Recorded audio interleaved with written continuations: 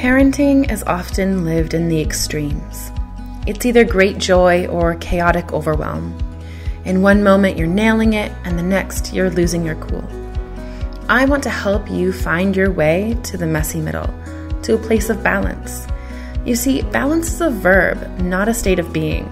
It is a thing you do, not a thing you are.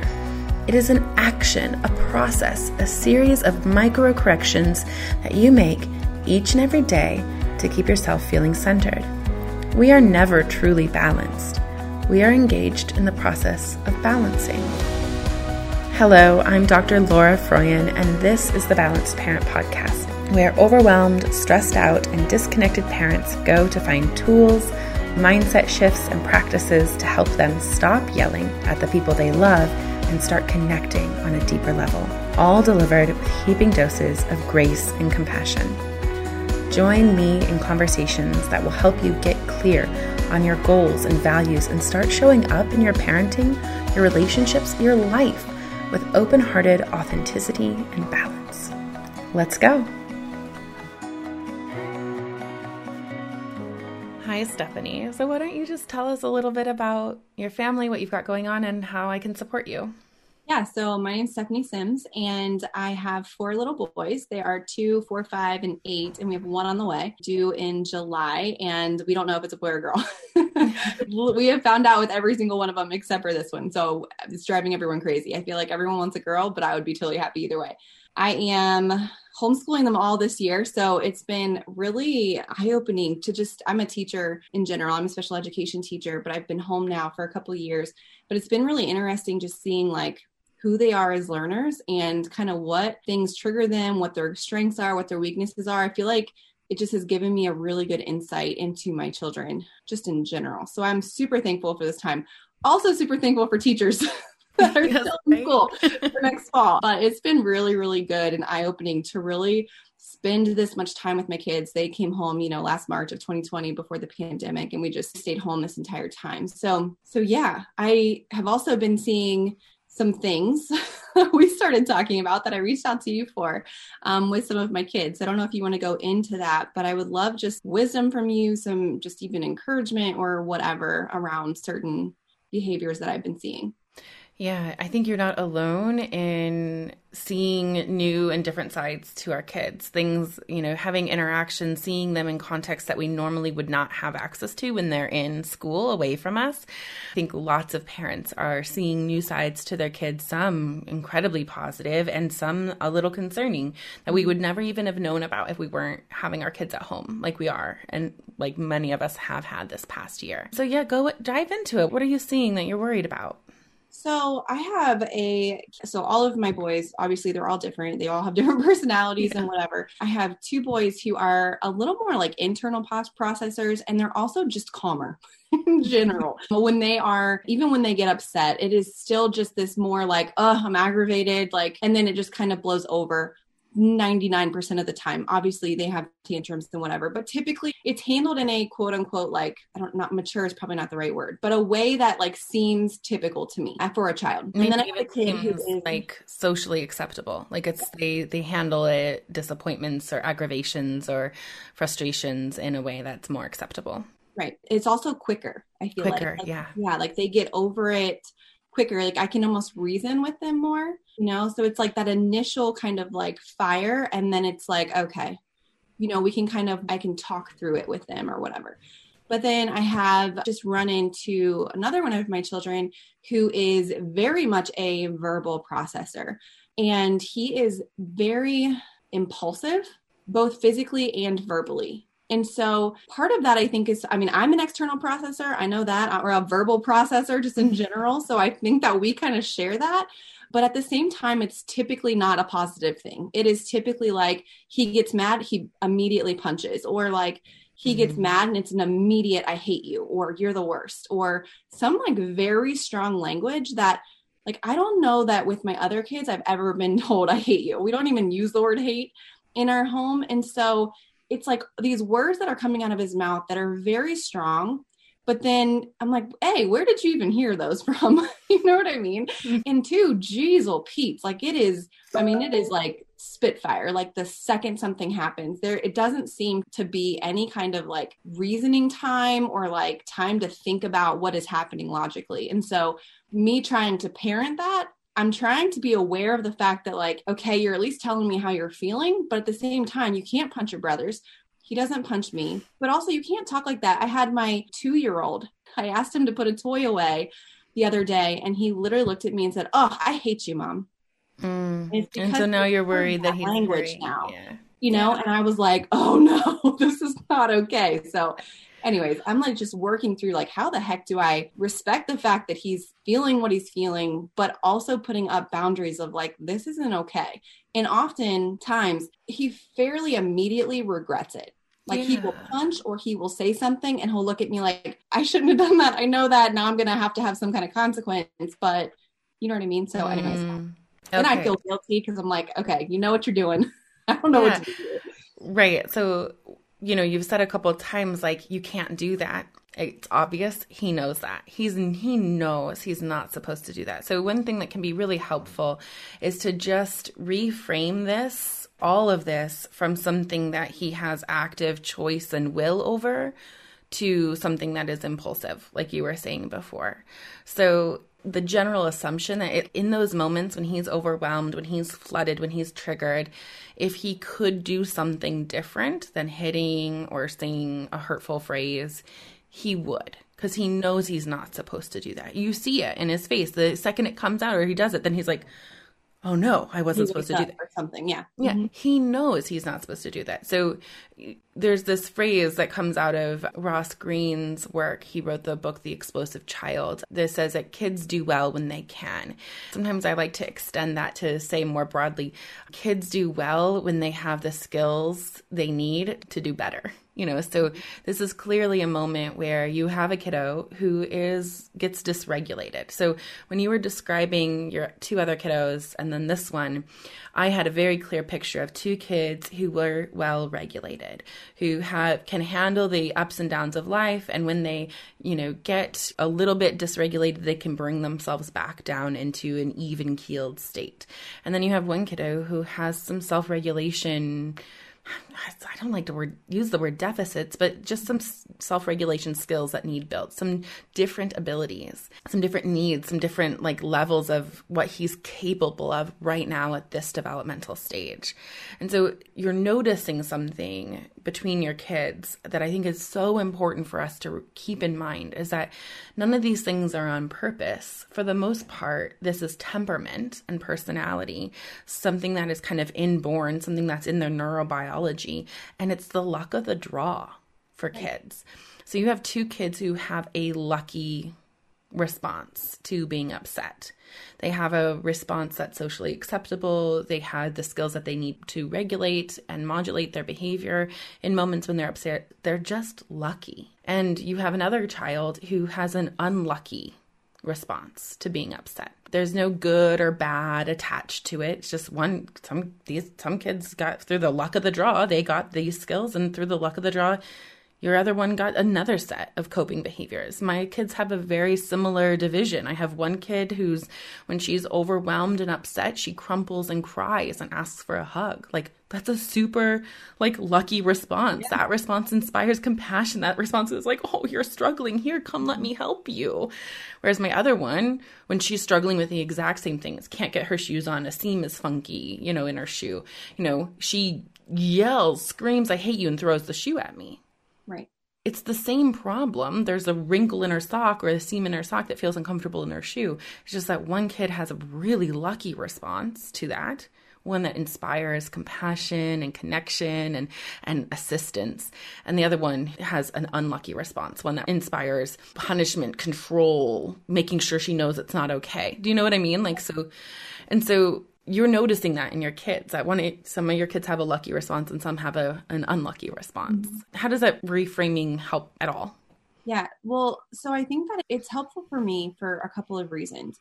Number one, I think that it helps me not look at it as good and bad. It helps me, you were on my podcast a while ago, and I feel like I say to myself all the time and now to my kids all the time. And actually in my stuff that I'm doing, in my webinar that I'm doing right now, I'm talking about trauma, and it's all related to finances, but I like pointed back to you so many times, even in my thing, because when you said every child gets something different, but every child gets what they need, right? Or every child gets what they need, but every child needs something different. Like, to me, that just was like, okay, I can just take a freaking breath, because this kid needs something different than all of my other kids, you know, or they all just need something different. So I think it's really helpful for me to look specifically at each of the kid and to not necessarily, like you said, don't attach any moral to it. It's not good nor bad. It's just, it is kind of what it is. So it gives me a starting place, I guess, to go from there. And what I'm also seeing in this child is he's very, very sensory seeking.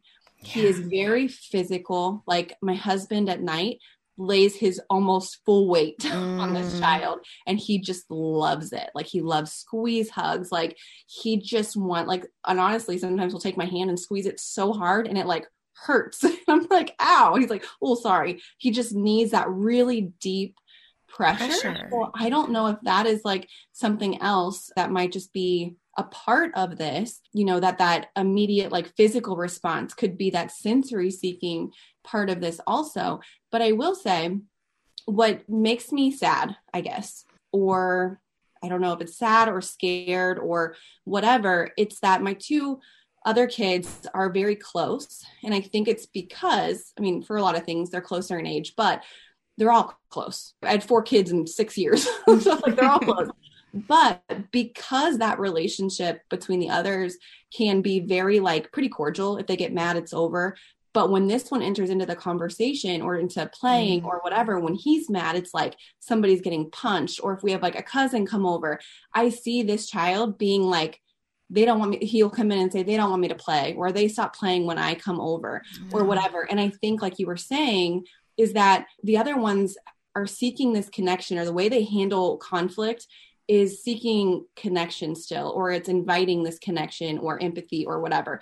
The way that the child that we're talking about kind of goes into this conversation with even play and is impulsive and physical and aggressive, like verbally, then all of a sudden he's on the outside, because like you said, that's not socially acceptable.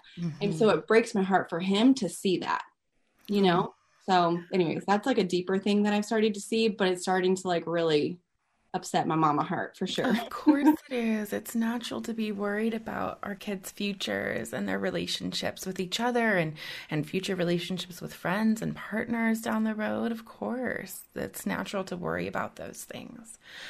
So I just want to go back to the sensory seeking thing. I think you have great wisdom there in noticing that. Hitting is actually a very grounding response. It's something that he likely is doing intuitively to help himself regulate. If that can be redirected, so if in calm moments you can teach him how helpful hitting can be when we're hitting things that are safe to hit, that might be a conversation that you can have outside of the moment. When he's in the moment, he can't learn something new, and it's very, very hard to bring in a new skill when, you know, as Dan Siegel would say, our lids are flipped, right? So when our frontal cortex is offline, we're triggered, we're in kind of our animal brain and our fight or flight system. Hitting is a fight response, and hitting is grounding to our nervous systems because we're releasing that tension and we're completing the stress response cycle when we take that action, right? And so if we can do a little bit of psychoeducation with our kids outside, explain that. So when you feel like hitting, it's your body's very, very wise response to get stress out of your body. Your body knows exactly what it needs to do to feel better. Hitting feels good to you. It feels good to your body. It feels settling to your body. Big jumps feel settling to your body. What are some other things that feel like big squeezes feel good? When dad lays on you, it feels good. Thinking about what other like big high pressure inputs feel good and relating to them to his body's very wise attempt to get regulated again. And then my kids, when they're in hitting phases, we go around our house and find appropriate things to hit or kick. I have a client whose kid is a kicker, And so they went through their house, and in every room they just committed, this one piece of drywall we're going to have to replace once they're older. And they put a square of blue painter's tape on it, and they just committed, like, that blue square is going to get replaced. We're just committing to repairing our walls, just this one square. They put blue painter's tape around it, and they gave a place for the kid to kick, And so this is about accepting our kids, teaching them to listen to their bodies. They're very wise bodies, and having another outlet. So finding things that he can hit, not his brother, but to get that impulse out, to complete that stress cycle may be really helpful. I don't know if you've done that, explored other possibilities. I know you're a teacher, so you probably know lots of this stuff. I mean, sometimes I feel like so like we'll do even like couch cushions or, just different things like that. But honestly, like, I feel like, especially even like today and yesterday, I've just been on edge too. So I'm like, partly this is like my issue, but it's always our issue. It's always us. Like, I feel like we have talked before, like, I feel like I'm fairly trauma informed, just being a special education teacher, being a foster parent, all of these things. And so I'm pretty good at like keeping my cool, like not rising with them and all of these things. However, like the past 2 days, I'm just like, oh my gosh. And this is like, I should not have said this. And I know it when it's coming out of my mouth, I should not say this, but I'm like, told him, I'm like, you literally cannot be around anyone without somebody getting hurt. Like, that's so bad to say to him. I already know that, but it just like, it was 5 times in an hour. And it happened like multiple hours, and it's like, sometimes it's an accident. Sometimes it's this impulsive behavior. He's mad, but it's like, I can't focus or do anything because someone is getting hit. Someone's getting, he's just being too rough or whatever. And I'm like, I like was annoyed that I said that, but I also don't even know that I could have stopped myself because it was like so constant. And I'm like, what? Like, I am just at a complete loss because I'm like, I don't know what to do because I have had the conversation with him. Like I said, he looks remorseful. It's not like he's just like, screw it all. No. And I'm just these are not choices on his part. I do. Yeah, these are not active choices on his part. Even when he's like not even upset and he's being, rough and tumble or whatever it is, and somebody accidentally gets hurt.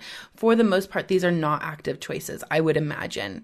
This is a dysregulated nervous system is what it sounds like to me. I can't remember if we talked before, if you've explored OT for him, occupational therapy. I haven't, but I've noticed, like I said, like the sensory stuff and that thing. But we also give him a lot of things, like I said, like, we'll give like squeeze hugs. We got him a weighted blanket. We, have done certain things like that, but I just don't think it's enough. Like, obviously that's not everything needs to be kind of working simultaneously, like with each other. But I'm just like getting to the point where, I can tell that I'm probably dysregulated because I got a lot going on. And so it's just like, I'm like, I can't even focus on anything because somebody's always getting hurt or, and not badly hurt. Like, it's just even like a shove or a push or a whatever. But I'm like, I don't know how to parent this because I have other kids now picking up on this behavior, but then also like, I can't watch him every second of every single day. No, of course. And so every time I turn around, you know what I mean? So I'm just like, what the heck? How do I handle this? And I've sent him to his room when I just like, can't even handle it because I don't want my other kids to get hurt, and again, it's not like it's not like he's getting punched in the face. It's just like, it's enough to disrupt the whole vibe. And then I know I shouldn't just be like sending him to his room. I do go and I talk to him. We decompress. We talk once he's whatever. But I'm like, that's, to me, that can probably have its place. But also I feel like it's pretty shame-filled just in general when I'm saying things like, you can't be around anyone without somebody getting hurt. Yeah. That's not the right thing to say. But when I'm like, great, you know what I mean? I'm just like, I don't know what else to say. So first of all, I heard you say something that you don't know how to parent this kid. And I would challenge you on that. You do know how to parent this kid. This kid was given to you on purpose. Mm-hmm. This is a kid who is so lucky to have you as his mom. There's a reason why this little one came into your life and is in your family. He fits just like all your other ones do. He's here for a reason. And you are just the right mom for him. Yeah, you are. Thank heavens he has you. In other homes, we know what would be happening to this kid. Yeah, and that's not happening in your house. And here you are sitting here with me trying to figure it out, okay? You're just the right mom for him. When I feel like too that people will say, like when I have conversations about him, when I like reached out to you the first time, I'm like, I feel like I'm not a good talker and crier, but I feel like I'm somebody who I look into parenting stuff a lot. I read a lot of whatever, like I said, I feel like I'm fairly trauma informed just in general. But when I told like some people, I'm not gonna name names, but like I need to reach out for somebody, because I remember after a super rough day at some point, I just felt like I think I might have told you this already, but I remember sitting on the toilet, lid was closed. It was just like after bath time or whatever. And I was like squeezing this kid and just like holding him. And it was just a rough day, just in general. And they were about to go to bed, which I feel like, I would feel like I always feel guilty once they go to bed, because like when it's crazy and loud and during the day, it's like, you know, whatever, you just don't have any patience. And then once survival mode. Yeah. Once I start to calm down, it's like, but I remember sitting on the toilet, like just holding him. My boys were getting in bed. My husband was helping. And I was just crying. And I told Justin, I'm like, my husband, I'm like, I feel like we're like, if something doesn't change, like, I just feel like we're going to lose him one day. Mm-hmm. Like, I feel like he's going to grow up and be like, I feel like I didn't fit in, or I feel like they didn't understand me, or whatever it was. And we love him to death. He's like one of the sweetest kids. He's not always like that. He's super snuggly. He's such a mama's boy, you know, and I'm just like, he just needs something different that I don't really know how or what to get. And so I'm not, you know, so then that's when we kind of started talking just in general. Yeah. And some people are like, he's just a kid. He's just being a boy. I'm like, I'm telling you, it's something different, you know, maybe I am doing things. I mean, not everything right, but maybe I am doing things right. And that just needs to be affirmed, or maybe I'm not, and I just need more tools. But like, I refuse to have this child like in my home and not feel equipped to mother him, you know? So yeah, the way he needs it. So I will tell you that some kids do have different needs, and it sounds like this is a kid who has some differences, just has some different needs. Sounds like he's got a body that he doesn't always feel comfortable in, and he doesn't know how to get comfortable in, and that's when the seeking comes in, right? But kids who don't feel safe being themselves, they shut down and they stuff it. I hear from so many parents whose kids are complete angels at school, do exactly what they are asked. They are obedient, they are compliant, they are angels. And then they come home and it's a different story, a different kid. And that's because that kid knows it's not safe to be dysregulated at school. It's not that they're well regulated at school, it's that they're holding it together. You've created an environment where your child feels safe to be themselves. So as much as I understand that fear, especially when you've got one kid who is different, mm-hmm. that feeling, you know, that fear that he will have felt like an outsider. It's clear to me that he wouldn't be doing this if he didn't feel safe to be himself with you. There's that too. There's that too. Okay. So the thing is with kiddos like this, we got to make sure that their nervous systems are getting the help and support that they need. You're already doing some sensory stuff because you have this great background that you already know quite a bit. It might be helpful to just think about working with a professional. Sometimes with these kids who we get pushback with or who are intense, we get better results when someone who's not the mom is doing some of that work with them. They see things differently. Like there was stuff that I had this time, like with my oldest, where I knew for a while we needed more support, and I resisted it because I didn't want to have to admit that this is my job. I'm supposed to do this. Like I have my freaking PhD. I should be able to do this, all of those things. And that kept her from getting the support that she needed for a couple years. Like when we went in to OT for the first time, it was immediately obvious to the therapist who did her assessment that there were a few things that she needed to work on.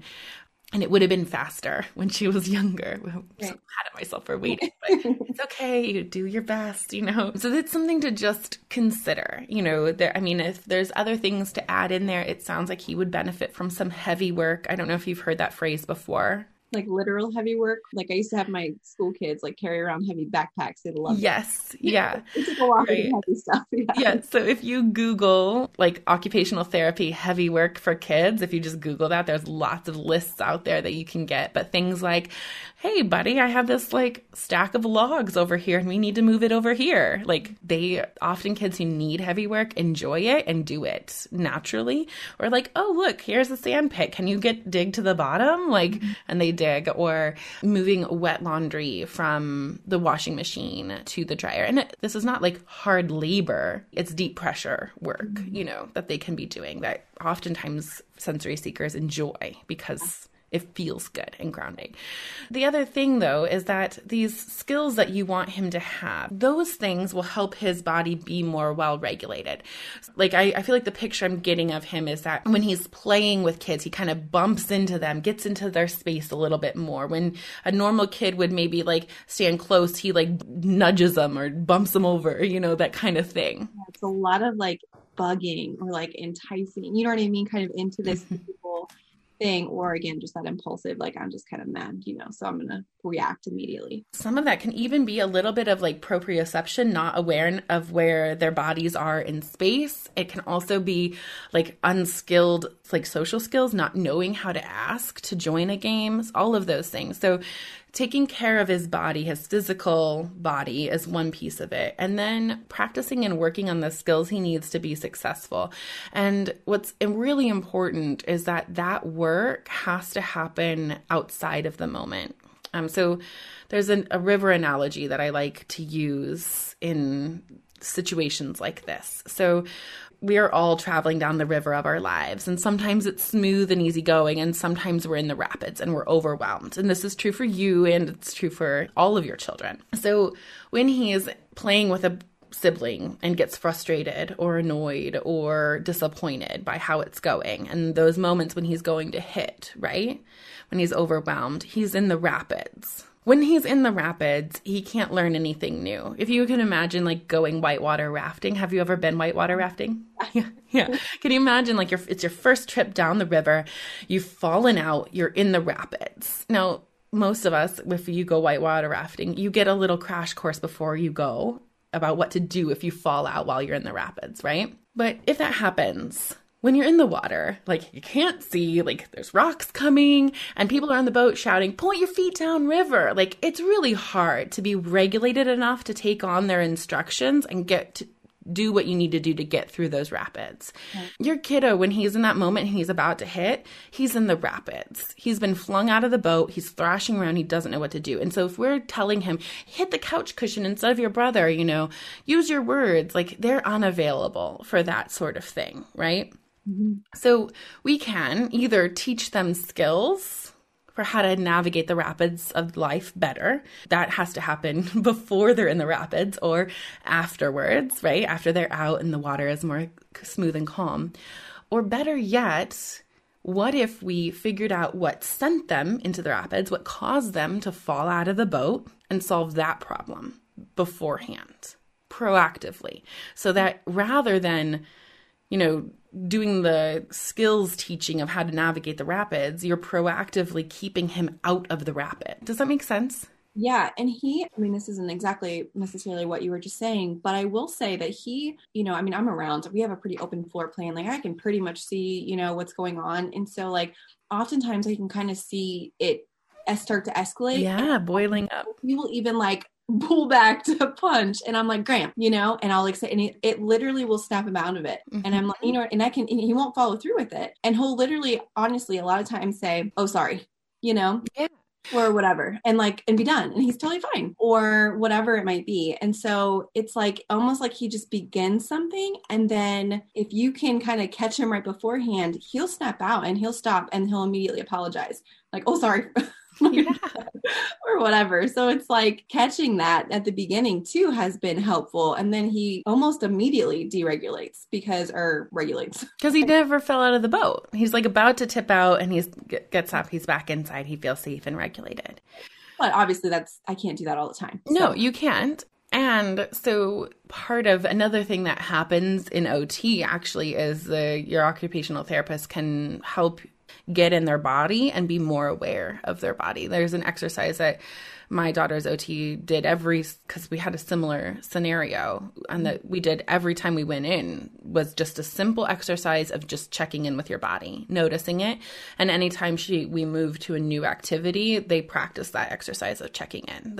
Our OT was amazing. So that's an option with this whitewater rafting analogy. Yes, teaching the skill of like staying in the boat, but also what is it that's making the water rocky all of a sudden? So, for example, rather than problem solving like what to do when you're frustrated with your brother, I would love to see you figuring out what is getting him frustrated and problem solve that. So maybe it's figuring out who's going to use Legos when you're both building with Legos. Maybe that, I don't know what they get into tuffles over, but it's parents often want to be really, really general, like, things like working together with your brother to pick up your room or something, but you have to be that was actually super specific. Tell me one of the things and I'll help you. No, I know what you mean. Tell me one of the common rapids. Yeah. So, two big things, and actually you pretty much just kind of said them.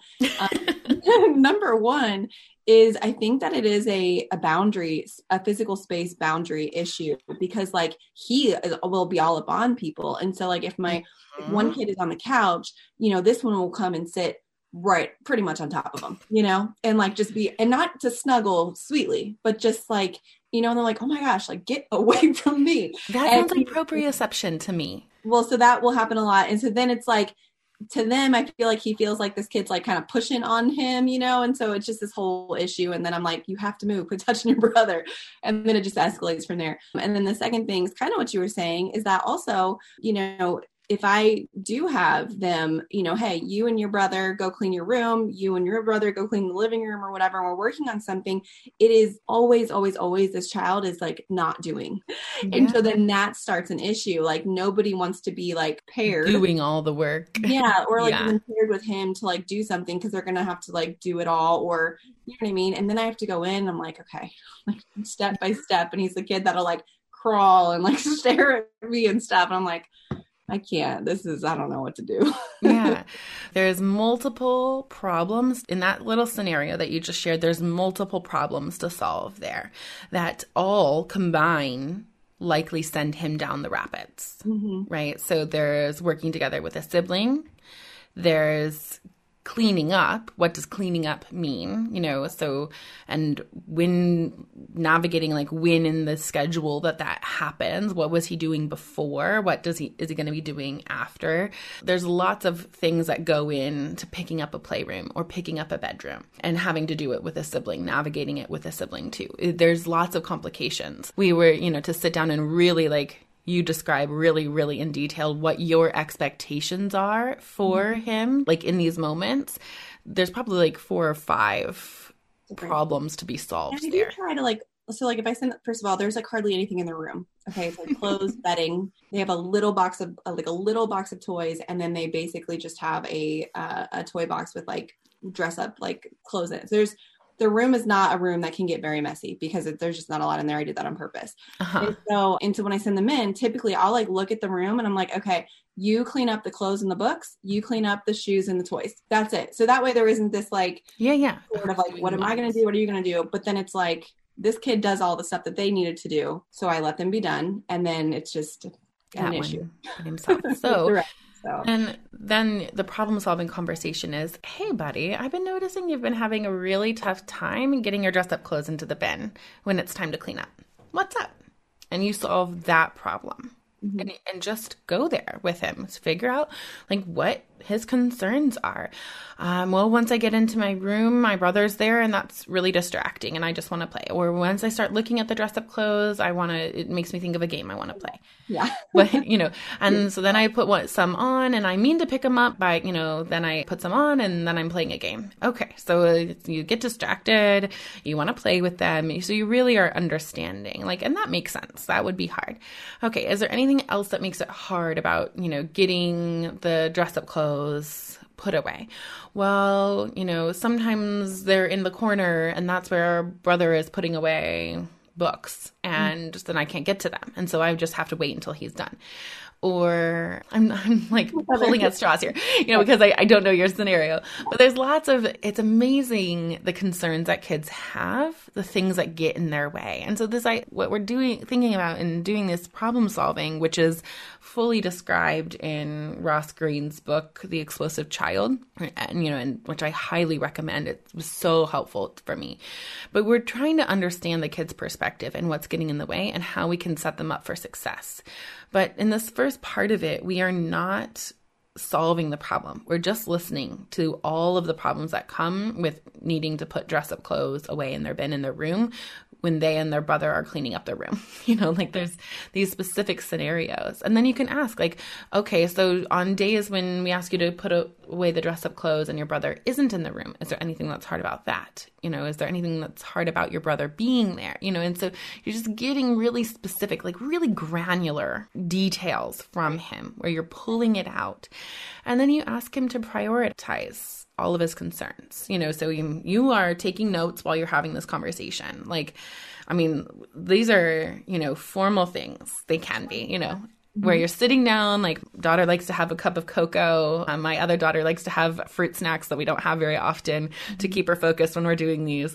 And I take notes. I have a notebook out. I'm writing them down. And then you have them, you list out the things. So maybe it's, I get distracted. I start dressing up and I start playing a game. And then, I get tired. It's hard to get them because the brother is in the way. You list them out. Which one of those makes it hardest to put the clothes away?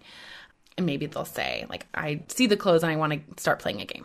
Okay. All right. So, and then you go in and you tell them your concern, right? So the next step is to say, okay, so my concern, with putting the clothes away is, and what is your primary concern with getting dress-up clothes put away? Typically just to have them clean their room. We do it multiple times a day where we just do 2-minute cleans. There's 6 of us in here. And so I just will multiple times a day just say, okay, quick 2-minute clean. Let's do all this. Or we'll put a song on that we all like and, see how much we can get done in the 3 minutes or whatever. And all of my kids really respond to that. Or we'll do, I think you even said this, okay, you do everything red or you do everything this. Or I'm really specific about what they're doing just so that our house doesn't get out of control. But it just typically, the other kids really respond well to hustling kind of for those 2 minutes. Whereas this one does not. This one, it's and then the song is over and he's picked up one shoe and it's they've cleaned complete rooms. And I'm okay, let's not compare, right? Because this kid has different skills. Right, yes. Right? This kid has different things getting in his way, right? So those kids don't have those things getting in their way. But my question with this is is that my other kids see this, right? And so my other kids will say Graham didn't, or I keep saying the name, but my kid didn't, this kid didn't do anything. And the truth is, he may have picked up a shoe, may have not.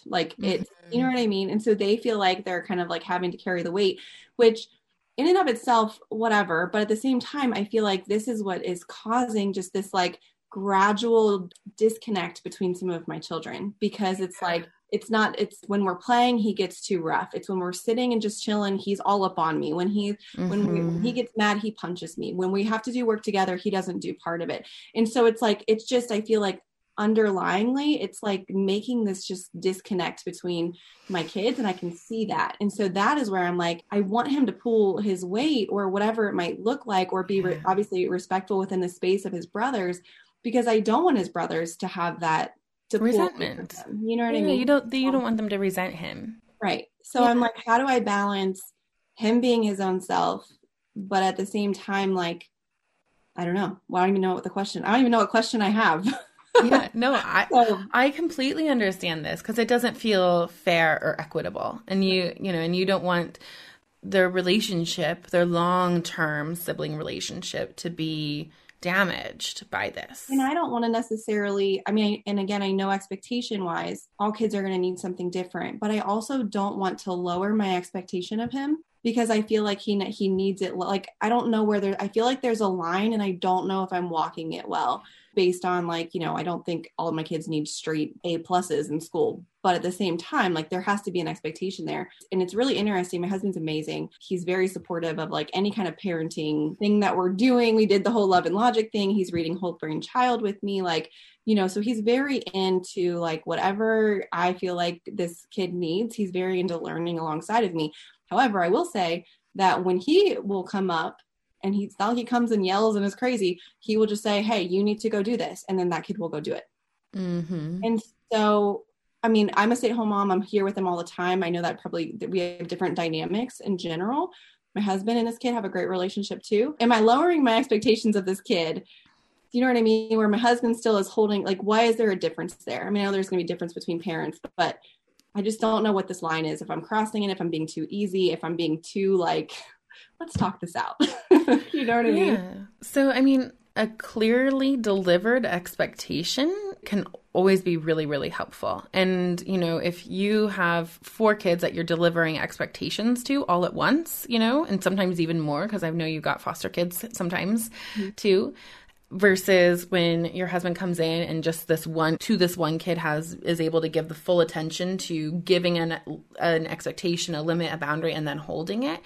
Of course, the kid is going to respond differently to that. You know, when our full focus is on a kid and they know they can trust us to hold whatever boundary it is that, you know, if we're saying, you know, it's time to clean, you know, to put the dress up clothes in the bin.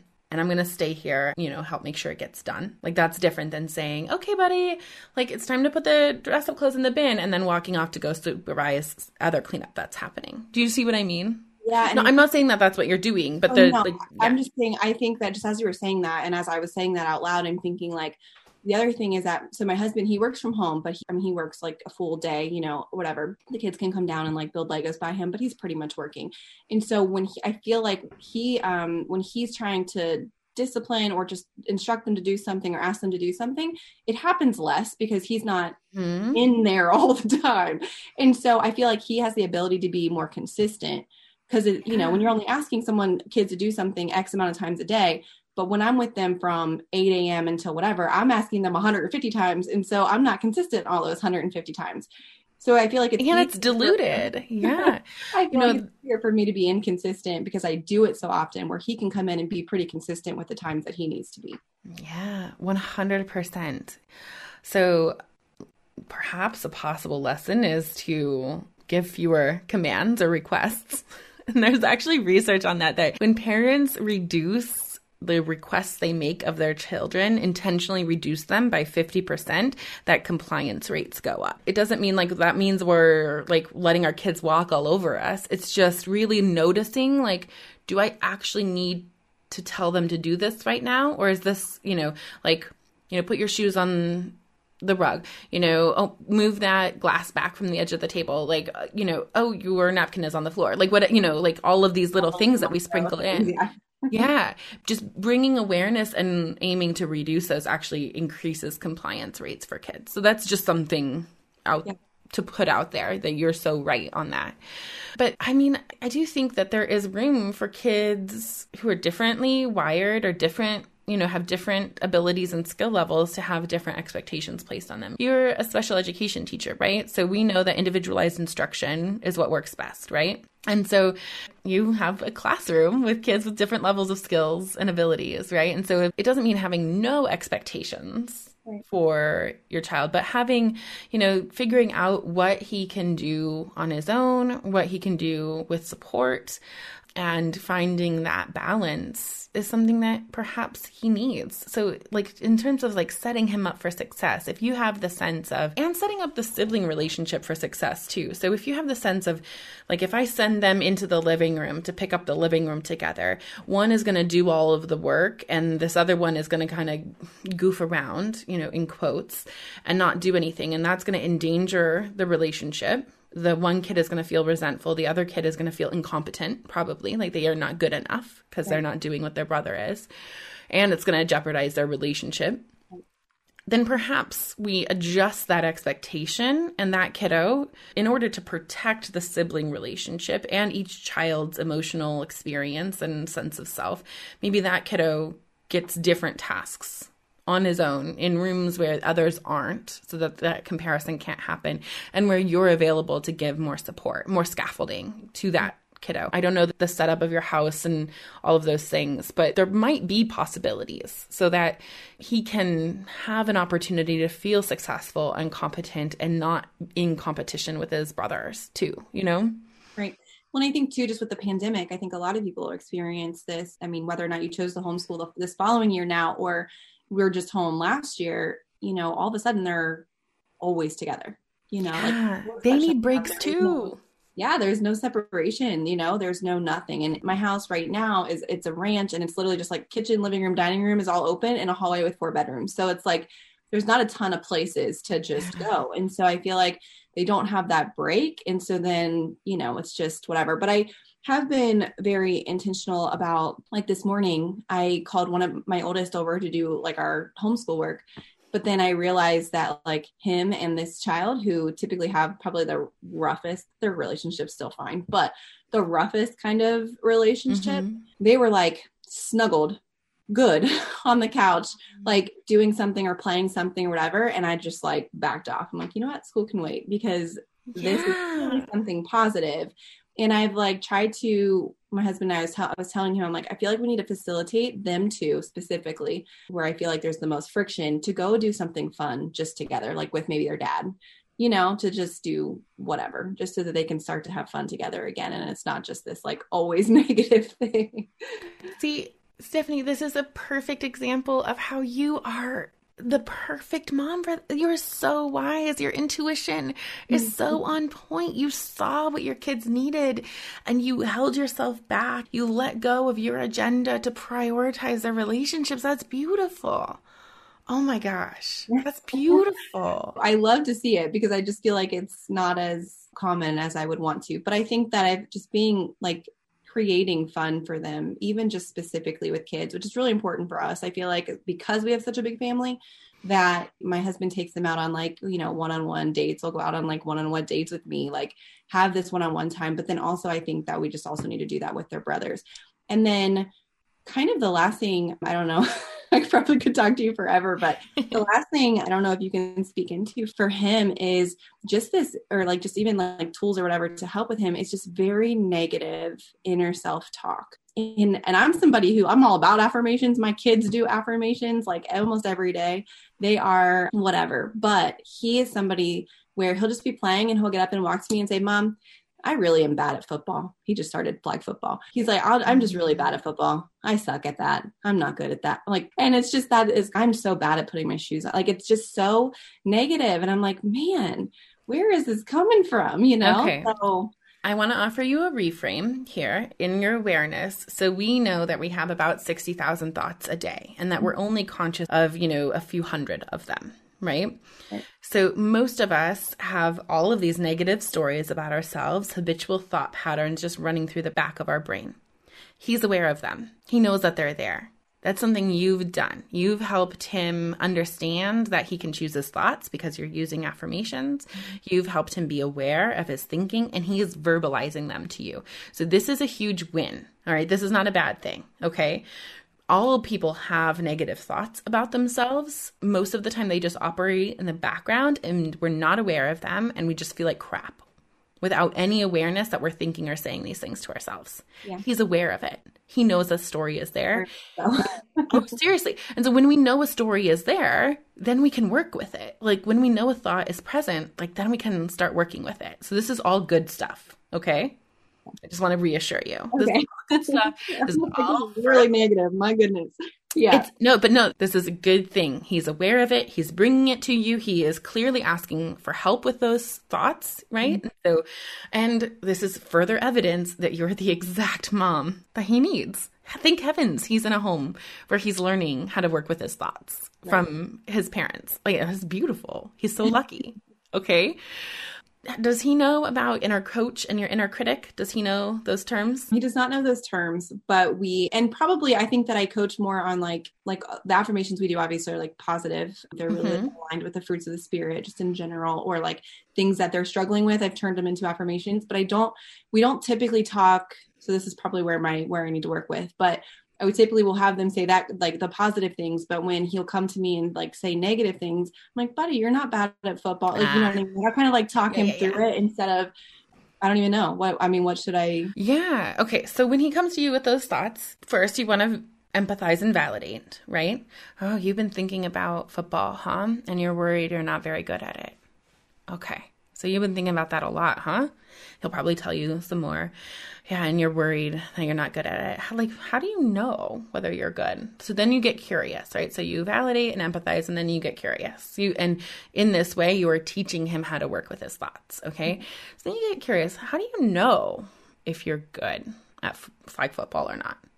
Saying like, oh, I missed a throw and stuff. Okay, yeah. So did you ever make any? Well, yeah, I made some. Okay. And like, how long have you been playing? Like, when did you start? And the people that you're comparing against yourself, like, when did they start? Oh, they've been doing it for a couple years. Okay. Does it make sense they would be able to catch more passes or run faster? Oh, yeah, that makes sense. They've been practicing longer. Okay. Like, how does a person get good at football?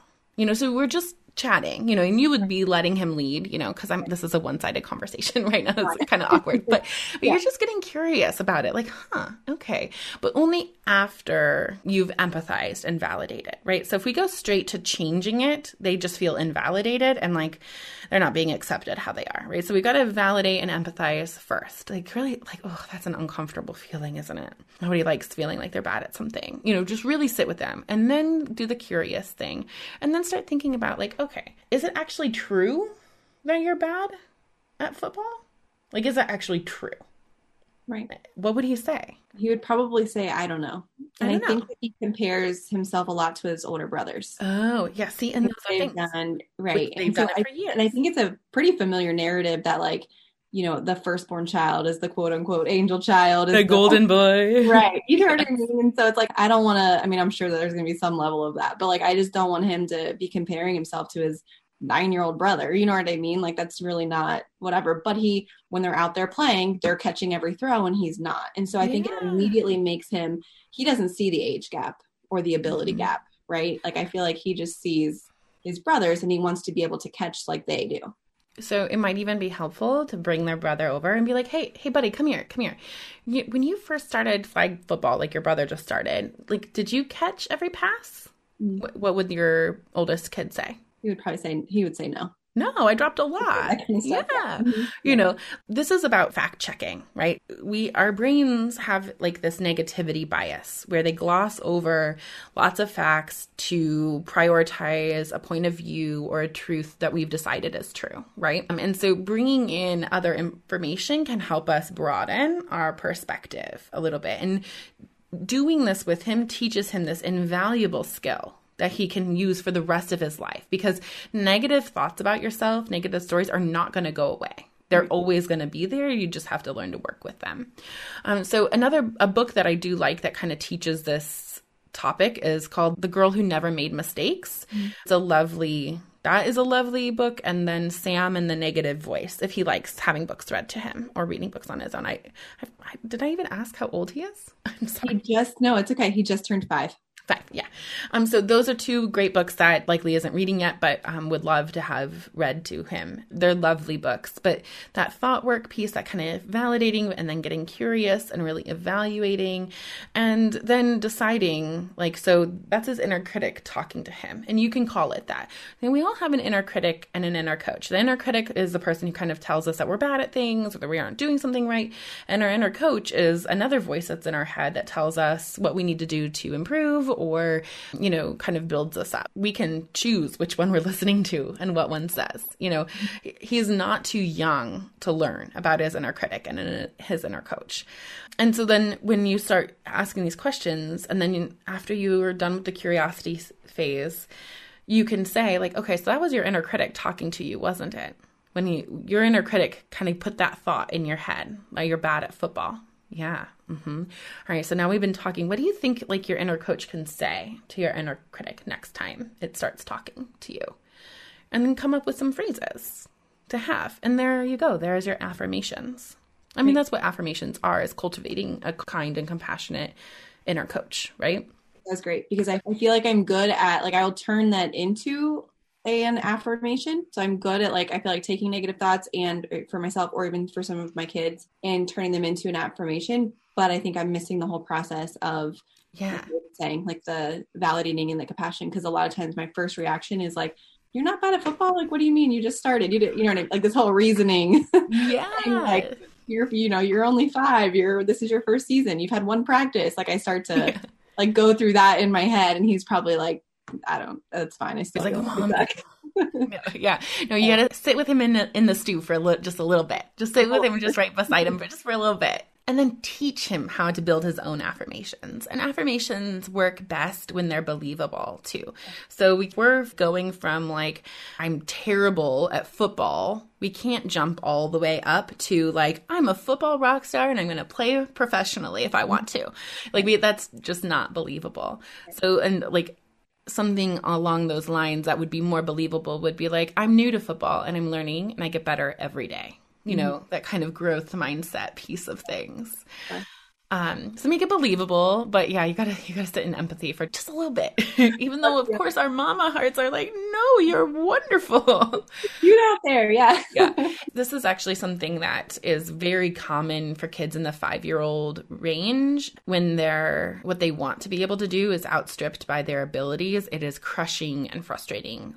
We see this a lot with kids who in their drawings and as they are learning to write letters, because they simply don't have the hand strength to do with their body what they want to be able to do. They know, they can picture it in their heads. They've started to be able to they have this new cognitive ability to make clear pictures in their minds, and then they can't make reality look like the picture, like of the catching the football or the drawing of something specific. And it's really, really frustrating for them because there's older kids who are 6, 7, 8. They know that they can have a picture in their mind and it likely isn't going to be exactly like that way in reality. But 5-year-olds are so new to being able to picture something in their mind that they haven't figured out yet that like it's not going to look just like what I pictured in my head, you know? Yeah. I can experience and practice. Yes. Yeah. Okay. So, Stephanie, I hope that was helpful for you. It was very helpful. Thank you. Okay, good. Okay, so thanks for listening today. Remember to subscribe to the podcast. And if it was helpful, leave me a review. That really helps others find the podcast and join us in this really important work of creating a parenthood that we don't have to escape from and creating a childhood for our kids that they don't have to recover from. And if you're listening, grab a screenshot and tag me on Instagram so that I can give you a shout out. And definitely go follow me on Instagram. I'm at Laura Froyen, PhD. That's where you can get a behind the scenes look at what balanced conscious parenting looks like in action with my family. And plus I share a lot of other really great resources there too. All right, that's it for me today. I hope that you keep taking really good care of your kids and your family and each other, and most importantly, of yourself. And just remember, balance is a verb, and you're already doing it. You've got this.